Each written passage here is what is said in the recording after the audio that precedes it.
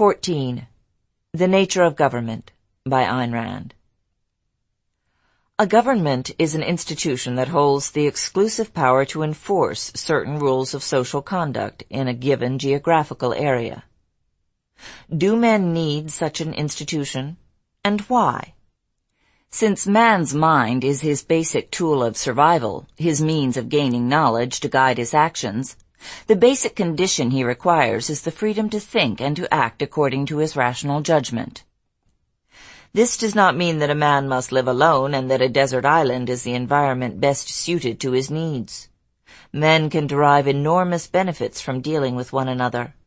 A social environment is most conducive to their successful survival, but only on certain conditions. Quote, "The two great values to be gained from social existence are knowledge and trade. Man is the only species that can transmit and expand his store of knowledge from generation to generation. The knowledge potentially available to man is greater than any one man could begin to acquire in his own lifespan. Every man gains an incalculable benefit from the knowledge discovered by others. The second great benefit is the division of labor. It enables a man to devote his effort to a particular field of work and to trade with others who specialize in other fields. This form of cooperation allows all men who take part in it to achieve a greater knowledge, skill, and productive return on their effort than they could achieve if each had to produce everything he needs on a desert island or on a self-sustaining farm." Quote, "But these very benefits indicate, delimit, and define what kind of men can be of value to one another and in what kind of society. Only rational, productive, independent men in a rational, productive, free society." Close quotes. The Objectivist Ethics. A society that robs an individual of the product of his effort, or enslaves him, or attempts to limit the freedom of his mind, or compels him to act against his own rational judgment, a society that sets up a conflict between its edicts and the requirements of man's nature, is not, strictly speaking, a society, but a mob held together by institutionalized gang rule. Such a society destroys all the values of human coexistence, has no possible justification, and represents not a source of benefits, but the deadliest threat to man's survival. Life on a desert island is safer than, and incomparably preferable, to existence in Soviet Russia or Nazi Germany. If men are to live together in a peaceful, productive, rational society and deal with one another to mutual benefit, they must accept the basic social principle without which no moral or civilized society is possible, the principle of individual rights. See chapters 12 and 13. To recognize individual rights means to recognize and accept the conditions required by man's nature for his proper survival. Man's rights can be violated only by the use of physical force. It is only by means of physical force that one man can deprive another of his life, or enslave him, or rob him, or prevent him from pursuing his own goals, or compel him to act against his own rational judgment. The precondition of a civilized society is the barring of physical force from social relationships, thus establishing the principle that if men wish to deal with one another, they may do so only by means of reason, by discussion, persuasion, and voluntary, uncoerced agreement. The necessary consequence of man's right to life is his right to self-defense. In a civilized society, force may be used only in retaliation and only against those who initiate its use. All the reasons which make the initiation of physical force an evil make the retaliatory use of physical force a moral imperative. If some pacifist society renounced the retaliatory use of force, it would be left helplessly at the mercy of the first thug who decided to be immoral. Such a society would achieve the opposite of its intention. Instead of abolishing evil, it would encourage and reward it. If a society provided no organized protection against force, it would compel every citizen to go about armed, to turn his home into a fortress, to shoot any strangers approaching his door, or to join a protective gang of citizens who would fight other gangs, formed for the same purpose, and thus bring about the degeneration of that society into the chaos of gang rule, i.e., rule by brute force into perpetual tribal warfare of prehistorical savages. The use of physical force, even its retaliatory use, cannot be left at the discretion of individual citizens. Peaceful coexistence is impossible if a man has to live under the constant threat of force to be unleashed against him by any of his neighbors at any moment. Whether his neighbors' intentions are good or bad, whether their judgment is rational or irrational, whether they are motivated by a sense of justice or by ignorance or by prejudice or by malice, the use of force against one man cannot be left to the arbitrary decision of another. Visualize, for example, what would happen if a man missed his wallet, concluded that he had been robbed, broke into every house in the neighborhood to search it, and shot the first man who gave him a dirty look, taking the look to be a proof of guilt. The retaliatory use of force requires objective rules of evidence to establish that a crime has been committed and to prove who committed it, as well as objective rules to define punishments and enforcement procedures. Men who attempt to prosecute crimes without such rules are a lynch mob. If a society left the retaliatory use of force in the hands of individual citizens, it would degenerate into mob rule, lynch law, and an endless series of bloody private feuds or vendettas. If physical force is to be barred from social relationships, men need an institution charged with the task of protecting their rights under an objective code of rules. This is the task of a government, of a proper government. Its basic task is only moral justification and the reason why men do need a government. A government is the means of placing the retaliatory use of physical force under objective control, i.e., under objectively defined laws. The fundamental difference between private action and governmental action, a difference thoroughly ignored and evaded today, lies in the fact that a government holds a monopoly on the legal use of physical force. It has to hold such a monopoly since it is the agent of restraining and combating the use of force, and for that very same reason its actions have to be rigidly defined, delimited, and circumscribed.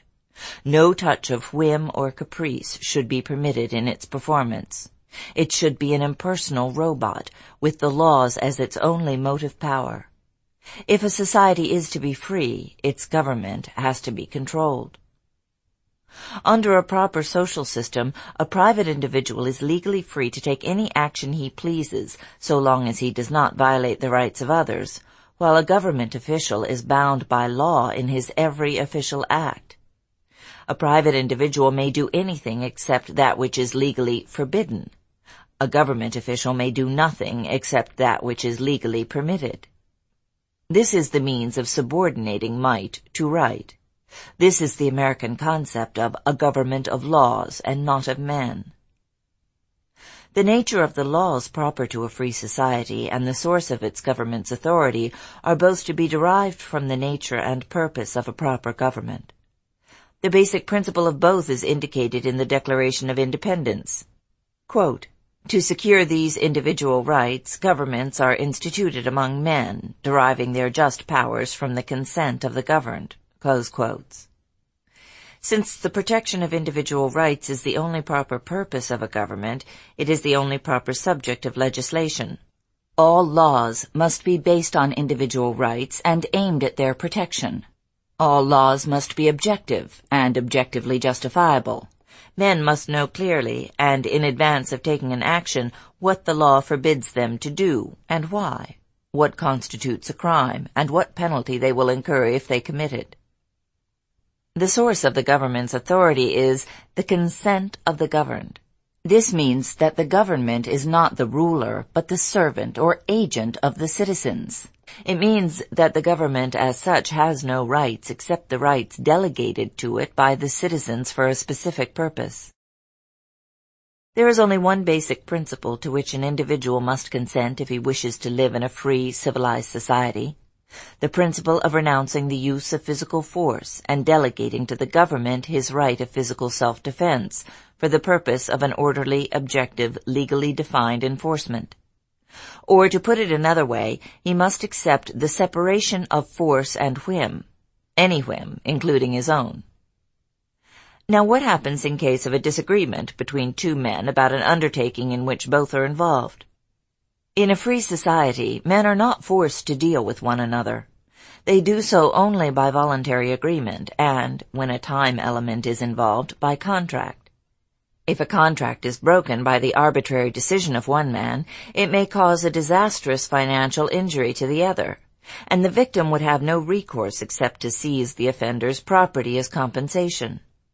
But here again, the use of force cannot be left to the decision of private individuals. And this leads to one of the most important and most complex functions of the government, to the function of an arbiter who settles disputes among men according to objective laws.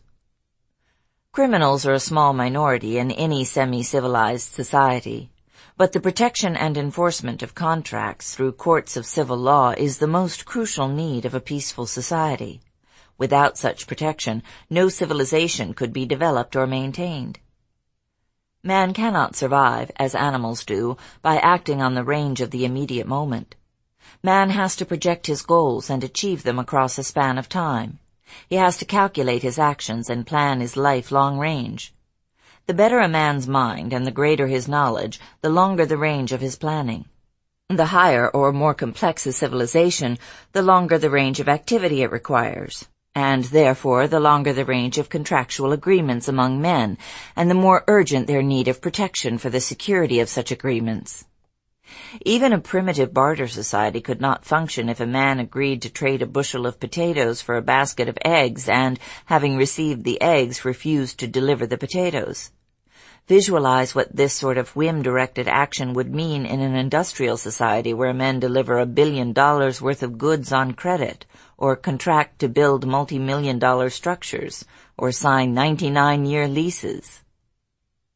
A unilateral breach of contract involves an indirect use of physical force. It consists, in essence, of one man receiving the material values, goods, or services of another, then refusing to pay for them, and thus keeping them by force, by mere physical possession, not by right, i.e., keeping them without the consent of their owner. Fraud involves a similarly indirect use of force. It consists of obtaining material values without their owner's consent under false pretenses or false promises. Extortion is another variant of an indirect use of force. It consists of obtaining material values not in exchange for values, but by the threat of force, violence, or injury. Some of these actions are obviously criminal. Others, such as a unilateral breach of contract, may not be criminally motivated, but may be caused by irresponsibility and irrationality. Still others may be complex issues with some claim to justice on both sides. But whatever the case may be, all such issues have to be made subject to objectively defined laws, and have to be resolved by an impartial arbiter administering the laws, i.e. by a judge and a jury when appropriate. Observe the basic principle governing justice in all these cases. It is the principle that no man may obtain any values from others without the owner's consent, and, as a corollary, that a man's rights may not be left at the mercy of the unilateral decision, the arbitrary choice, the irrationality, the whim of another man. Such, in essence, is the proper purpose of a government, to make social existence possible to men, by protecting the benefits and combating the evils which men can cause to one another. The proper functions of a government fall into three broad categories, all of them involving the issues of physical force and the protection of men's rights. The police, to protect men from criminals. The armed forces, to protect men from foreign invaders.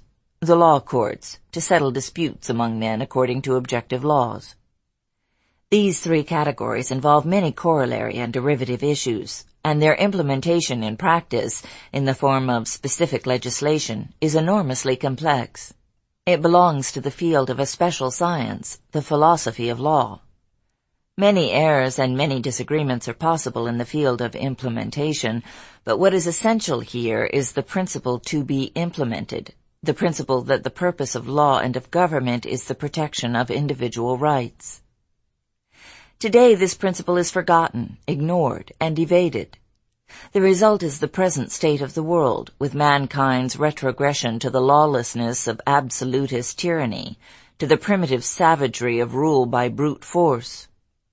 In unthinking protest against this trend, some people are raising the question of whether government as such is evil by nature, and whether anarchy is the ideal social system. Anarchy, as a political concept, is a naive, floating abstraction.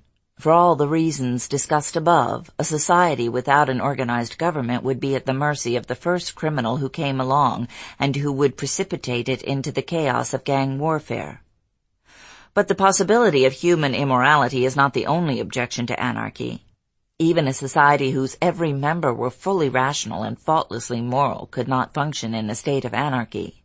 It is the need of objective laws and of an arbiter for honest disagreements among men that necessitates the establishment of a government.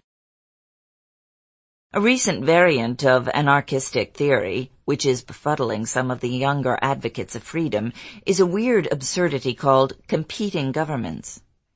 Accepting the basic premise of the modern statists, who see no difference between the functions of government and the functions of industry, between force and production, and who advocate government ownership of businesses, the proponents of competing governments take the other side of the same coin and declare that since competition is so beneficial to business, it should also be applied to government. Instead of a single monopolistic government, they declare, there should be a number of different governments in the same geographical area, competing for the allegiance of individual citizens, with every citizen free to shop and to patronize whatever government he chooses. Remember that forcible restraint of men is the only service a government has to offer. Ask yourself what a competition and forcible restraint would have to mean. One cannot call this theory a contradiction in terms, since it is obviously devoid of any understanding of the terms competition and government. Nor can one call it a floating abstraction, since it is devoid of any contact with or reference to reality, and cannot be concretized at all, not even roughly or approximately. One illustration will be sufficient. Suppose Mr. Smith, a customer of Government A, suspects that his next-door neighbor, Mr. Jones, a customer of Government B, has robbed him. A squad of Police A proceeds to Mr. Jones's house and is met at the door by a squad of Police B, who declare that they do not accept the validity of Mr. Smith's complaint and do not recognize the authority of Government A. What happens then? You take it from there. The evolution of the concept of government has had a long, tortuous history. Some glimmer of the government's proper function seems to have existed in every organized society, manifesting itself in such phenomena as the recognition of some implicit, if often non-existent, difference between a government and a robber gang, the aura of respect and of moral authority granted to the government as the guardian of law and order, the fact that even the most evil types of government found it necessary to maintain some semblance of order and some pretense at justice, if only by routine and tradition, and to claim some sort of moral justification for their power of a mystical or social nature. Just as the absolute monarchs of France had to invoke the divine right of kings, so the modern dictators of Soviet Russia have to spend fortunes on propaganda to justify their rule in the eyes of their enslaved subjects. In mankind's history, the understanding of the government's proper function is a very recent achievement. It is only 200 years old, and it dates from the founding fathers of the American Revolution. Not only did they identify the nature and the needs of a free society, but they devised the means to translate it into practice. A free society, like any other human product, cannot be achieved by random means, by mere wishing or by the leader's good intentions. A complex legal system, based on objectively valid principles, is required to make a society free and to keep it free. A system that does not depend on the motives, the moral character, or the intentions of any given official. A system that leaves no opportunity, no legal loophole for the development of tyranny. The American system of checks and balances was just such an achievement. And although certain contradictions in the Constitution did leave a loophole for the growth of statism, the incomparable achievement was the concept of a constitution as a means of limiting and restricting the power of the government. Today, when a concerted effort is made to obliterate this point, it cannot be repeated too often that the Constitution is a limitation on the government, not on private individuals. That it does not prescribe the conduct of private individuals, only the conduct of the government. That it is not a charter for government power, but a charter of the citizens' protection against the government. Now consider the extent of the moral and political inversion in today's prevalent view of government. Instead of being a protector of man's rights, the government is becoming their most dangerous violator. Instead of guarding freedom, the government is establishing slavery. Instead of protecting men from the initiators of physical force, the government is initiating physical force and coercion in any manner and issue it pleases. Instead of serving as the instrument of objectivity in human relationships, the government is creating a deadly, subterranean reign of uncertainty and fear by means of non-objective laws whose interpretation is left to the arbitrary decisions of random bureaucrats. Instead of protecting men from injury by whim, the government is arrogating to itself the power of unlimited whim, so that we are fast approaching the stage of the ultimate inversion. The stage where the government is free to do anything it pleases, while the citizens may act only by permission, which is the stage of the darkest periods of human history, the stage of rule by brute force. It has often been remarked that in spite of its material progress, mankind has not achieved any comparable degree of moral progress. That remark is usually followed by some pessimistic conclusion about human nature. It is true that the moral state of mankind is disgracefully low. But if one considers the monstrous moral inversions of the governments, made possible by the altruist collectivist morality, under which mankind has had to live through most of its history, one begins to wonder how men have managed to preserve even a semblance of civilization, and what indestructible vestige of self-esteem has kept them walking upright on 2 feet. One also begins to see more clearly the nature of the political principles that have to be accepted and advocated as part of the battle for man's intellectual renaissance. December 1963.